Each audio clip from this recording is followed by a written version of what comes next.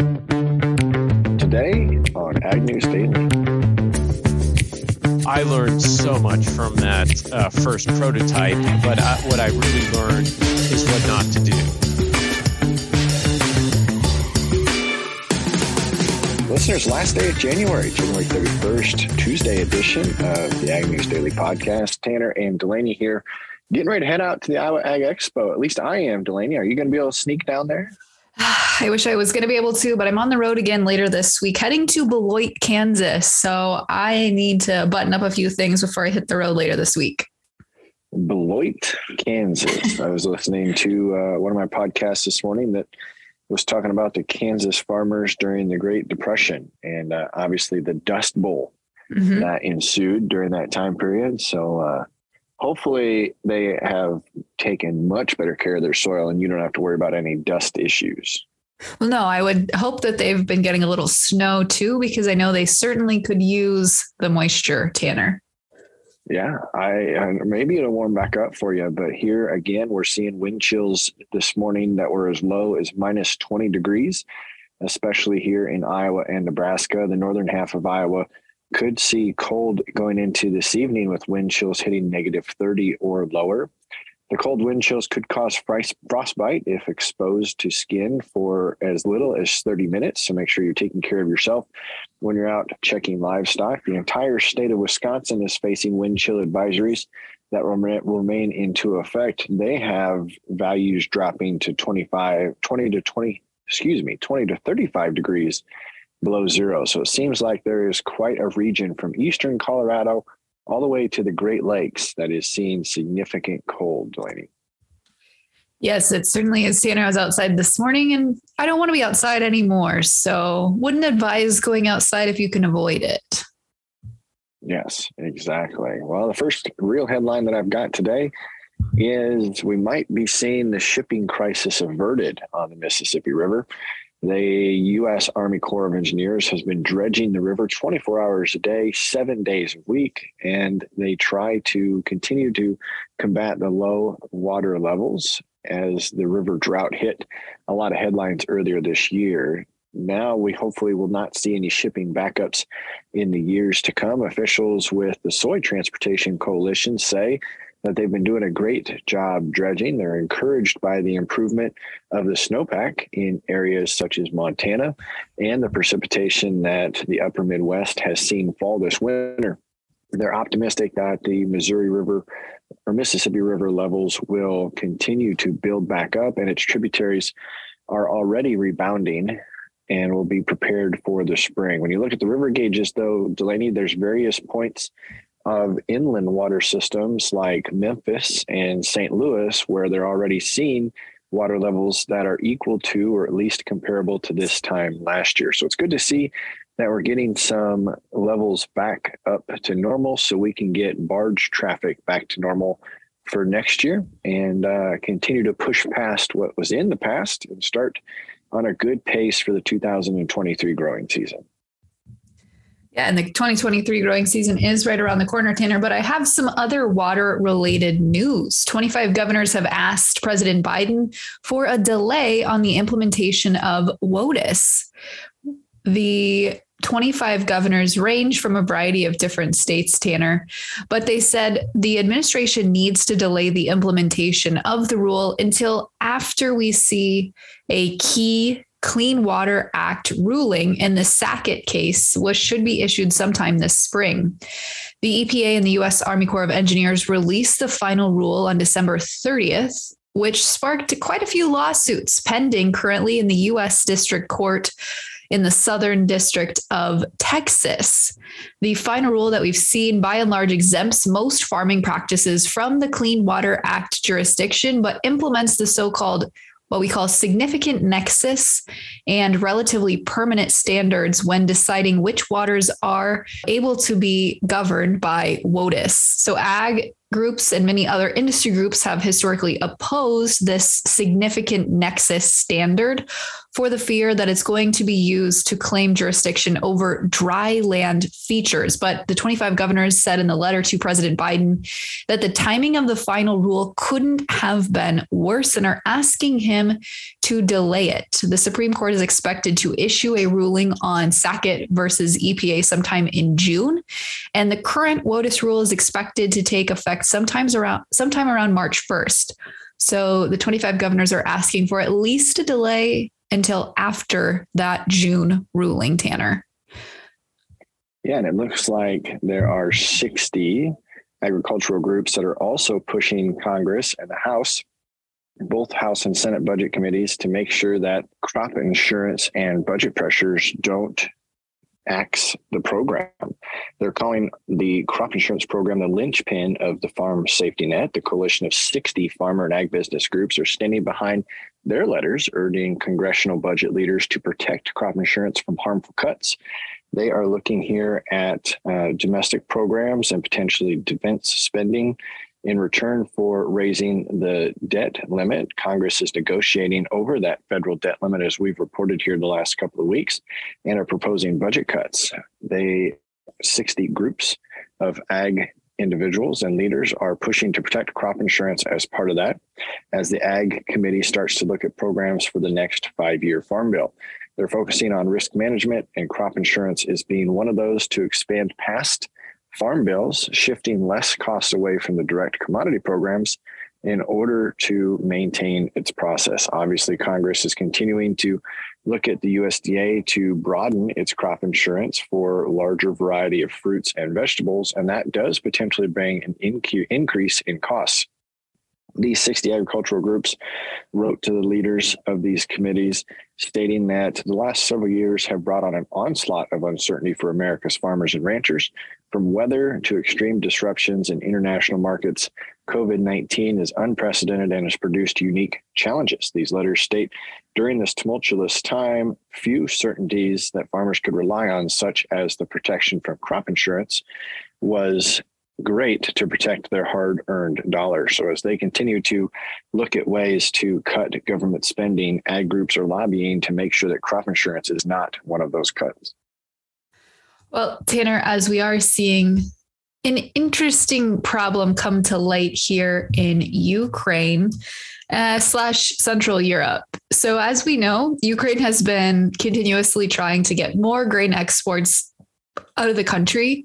Well, 6 Central European countries have asked the European Union to take steps to mitigate these exports, because now they're saying they were able to basically export more grain during this period. And now that Ukraine is starting to ramp back up, it's hurting their country's farmers and prices, Tanner, which is a very odd problem to have. But the 6 countries include Bulgaria, Slovakia, Romania, Hungary, Poland, and the Czech Republic. And they are the ones that have made this joint request at the EU Agriculture and Fisheries Council meeting in Brussels, and asked for immediate measures to be taken for the EU to basically say, hey, Ukraine, you are exporting too much grain now and hurting these other countries.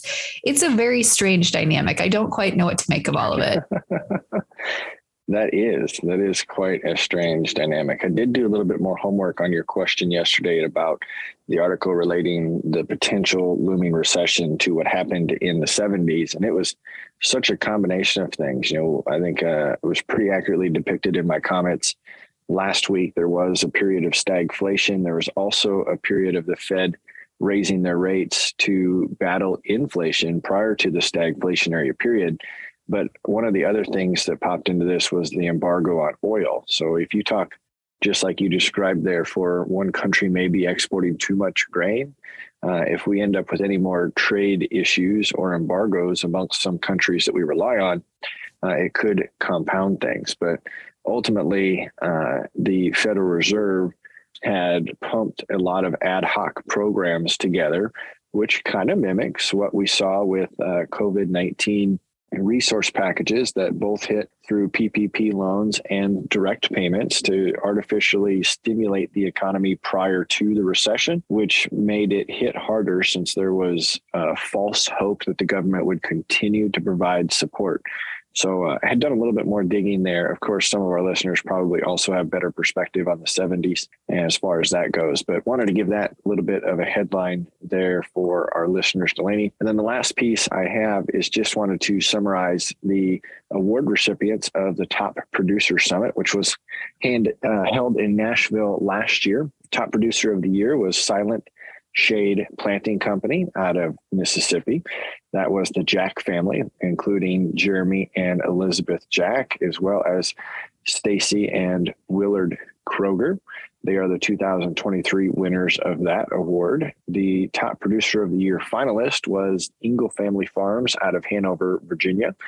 Kevin Engel was the first generation farmer that started in 1991, and his operation now covers many counties in 2 different states. Modak Dairy in Goodwin, South Dakota was a Top Producer of the Year finalist. They are a 4-generation farm right now, taking pride in high quality milk produced in a sustainable manner. And then obviously we talked to Trey Wasserberger during our podcast interviews last week. The owner of TD Angus at Rissell Ranch was another one of those finalists. Last award that I will hit on today was Executive Women in Agriculture Trailblazer Award. That was awarded to Marcia Ruff, the owner of Ruff Farms in Circleville, Ohio. She won the 2023 award sponsored by Trust in Food for her shining example of leading in women of the industry. Her diversified crop and livestock farm delights many people in her area as well as kids in the classroom. So it's neat to see those awards. I want to congratulate all of them, Delaney, but that's what I have for today.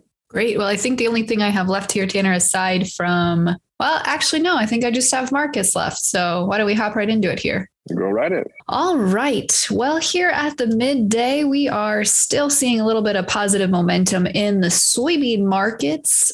So let's start there. March soybeans up 5 cents here at the midday at $15.40. New crop soybeans actually down just a penny and a half here at the midday at $13.66. Corn is also trending to the upside as the March contract is up about a penny at $6.85. New crop corn here at the midday is 2 pennies higher at $5.91 3/4.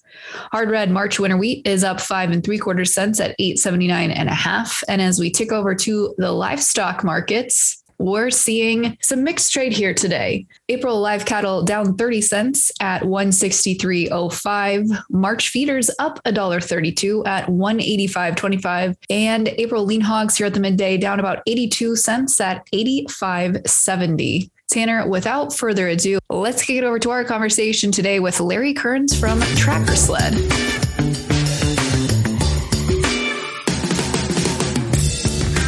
Our Tech Tuesday segment today brings an exciting self-proclaimed outsider of the agricultural community to us to talk about their company. We've got Larry Kearns here, who is the founder of Tracker Sled.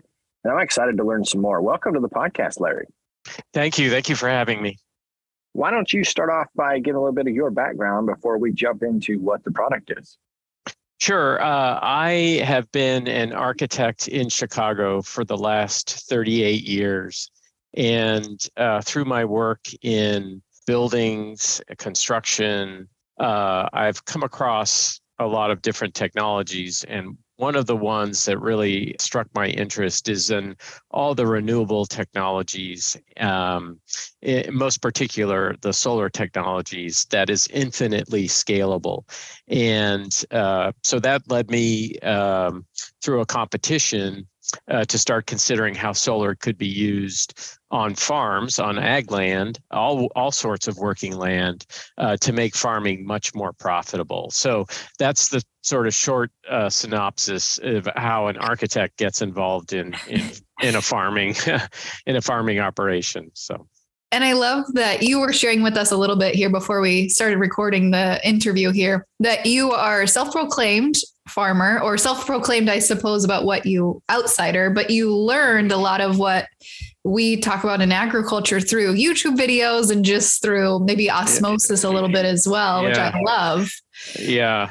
I have to say, I was probably as ignorant as your average American consumer is about what farming at scale is, how it goes down in the United States, particularly in the Midwest and Corn Belt, where I'm immersed in it. I'm a native Floridian, so I grew up, south of this, but I've been immersed in, driving through central Illinois, Iowa, Indiana, for decades. And I have to say it's breathtaking, in July and August, right? For somebody not used to it. But I had no idea the process and that your average commodity scale farmer goes through. So I have spent the last 4 years, again, I sort of joke that my ag degree is from YouTube because of the amount that I've learned by virtue of just following different farmers, their practices, understanding conventional practices, regenerative practices across the board. So, and I continue to try to immerse myself as much as I can to learn about the pain points of farmers. Well, yeah. So let's dive into that a little bit more. So you found yourself thinking that solar farming is complex and it doesn't work well for large scale farmers or for farmers to be able to capture more profit. So how did you go about taking that problem and then creating Tracker Sled? What is Tracker Sled? Yeah. So the actual impetus was I responded to an innocentive competition or a challenge, as they called it. And this was a company that put out crowdsourced challenges, right? They have a challenge for the crowd and the crowd responds. And I was doing and winning, I was entering a lot of them and winning a lot of those competitions, which provided great money for my family to go on great vacations. And it's actually a challenge posed by Enel, which is the largest European energy company. It's an Italian company. And they put out a challenge that said, how can you ameliorate the environmental damage caused by solar farming in agricultural areas? And they were trying to expand outside Minneapolis and were having a lot of public relations problems. And you can see that in the news too, right? Taking prime farmland out of production, oftentimes doing it, putting a fence around it, saying with the keep out signs, right? So my take on that was that you would actually put the solar farming resource in the hands of a farmer, have it be impermanent, so to speak, agnostic to the land that it was on and so on. And, I lost that competition.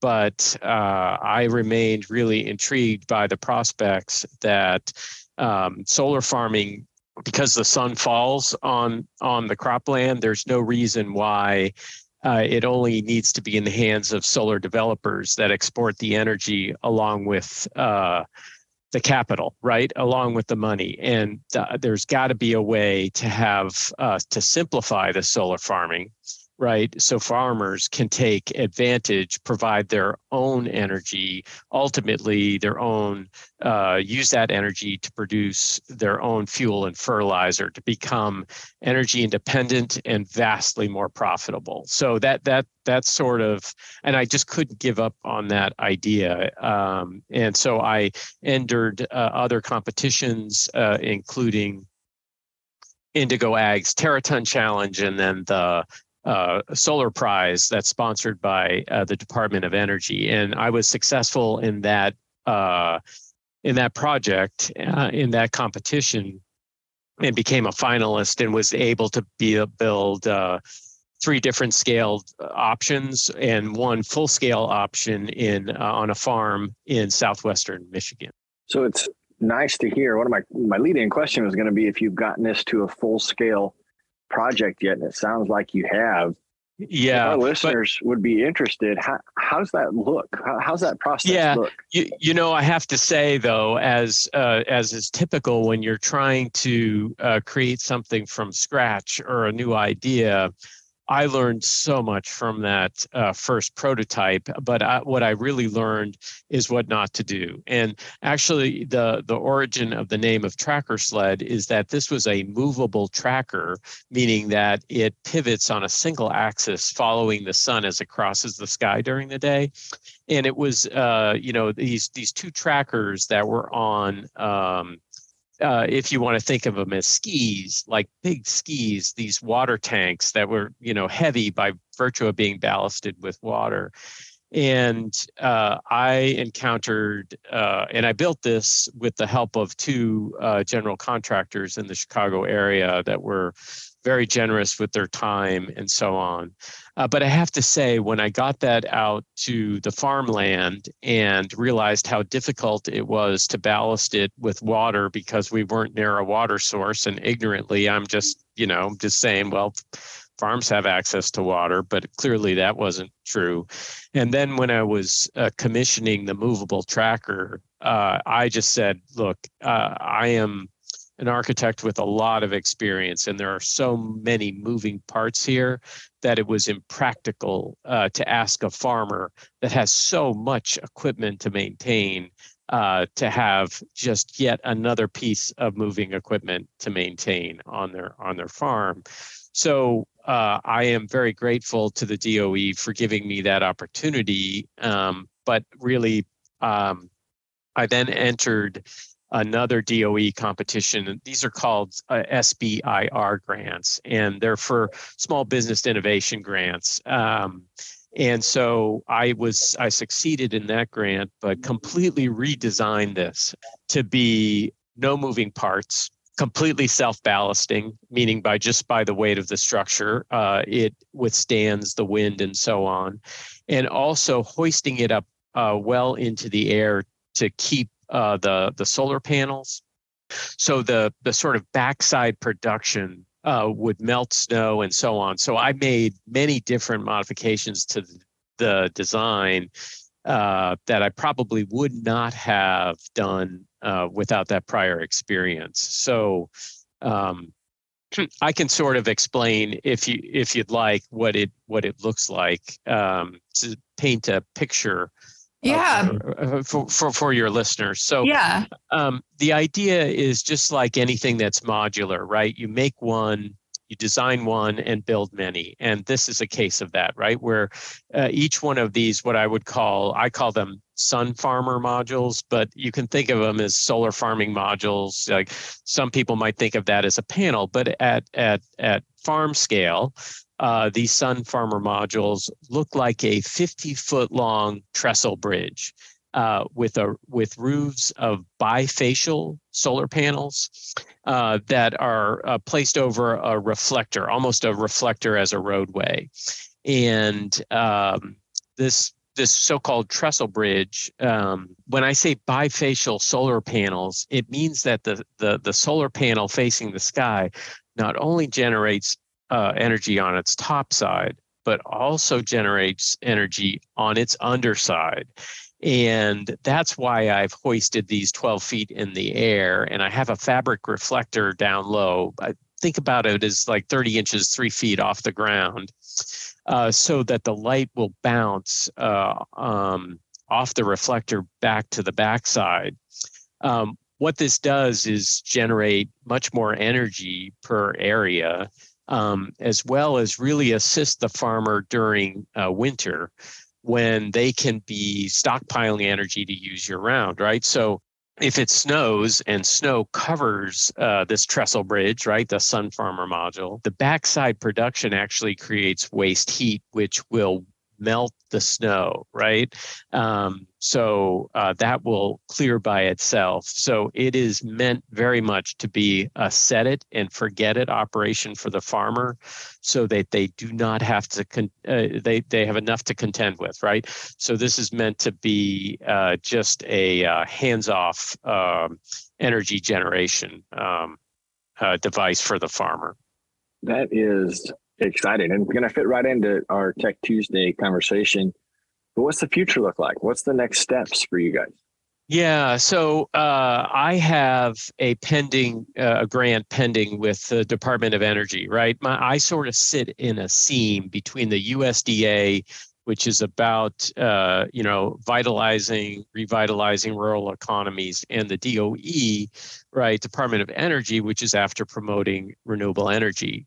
But if you look at what the DOE is doing, which I have no complaints about, right? But it is largely enabling large-scale solar developers to build larger and larger solar farms in rural America, right? So, for instance, the city of Chicago signed a deal last fall to use 6 square miles of central Illinois to provide a solar farm that will provide the city-owned buildings with energy year-round, right?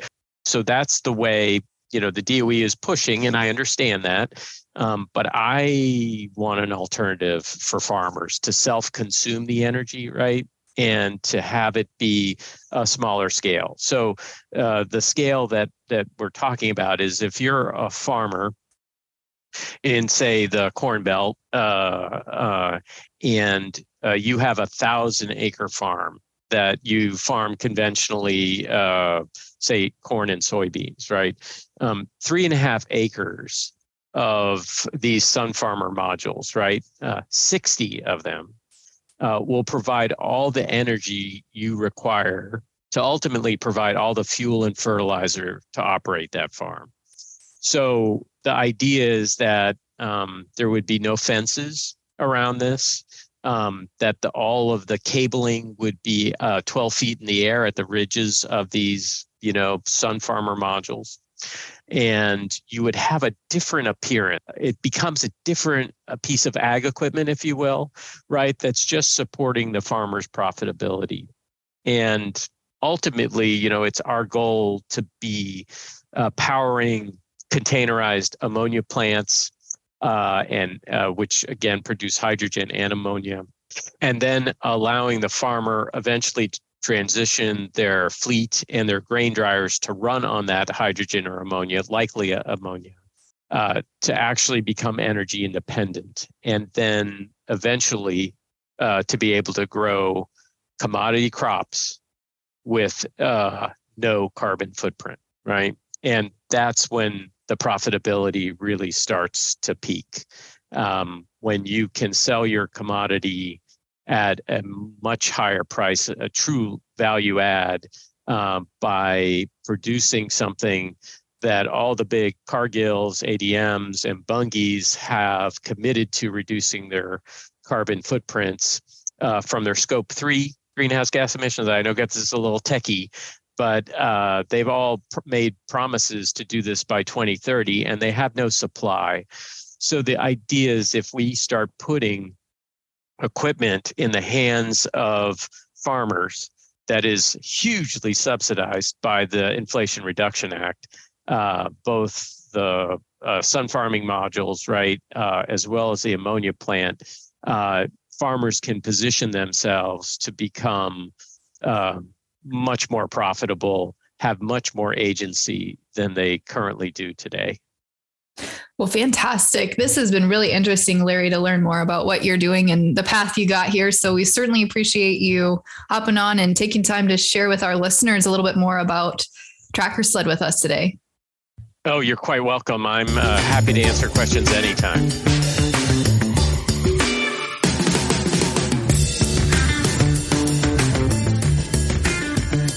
Delaney, having perspective and gaining perspective through this podcast is one of my favorite parts. So this was a neat one for us to participate in. It was. I really enjoyed that conversation there with Larry. He has an interesting background, and I think hopefully our listeners found that interesting as well, Tanner.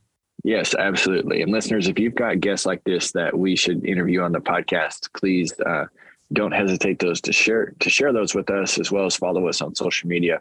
Find Ag News Daily everywhere. Delaney, for today, what do you say? Should we let the listeners go? Let's let them go.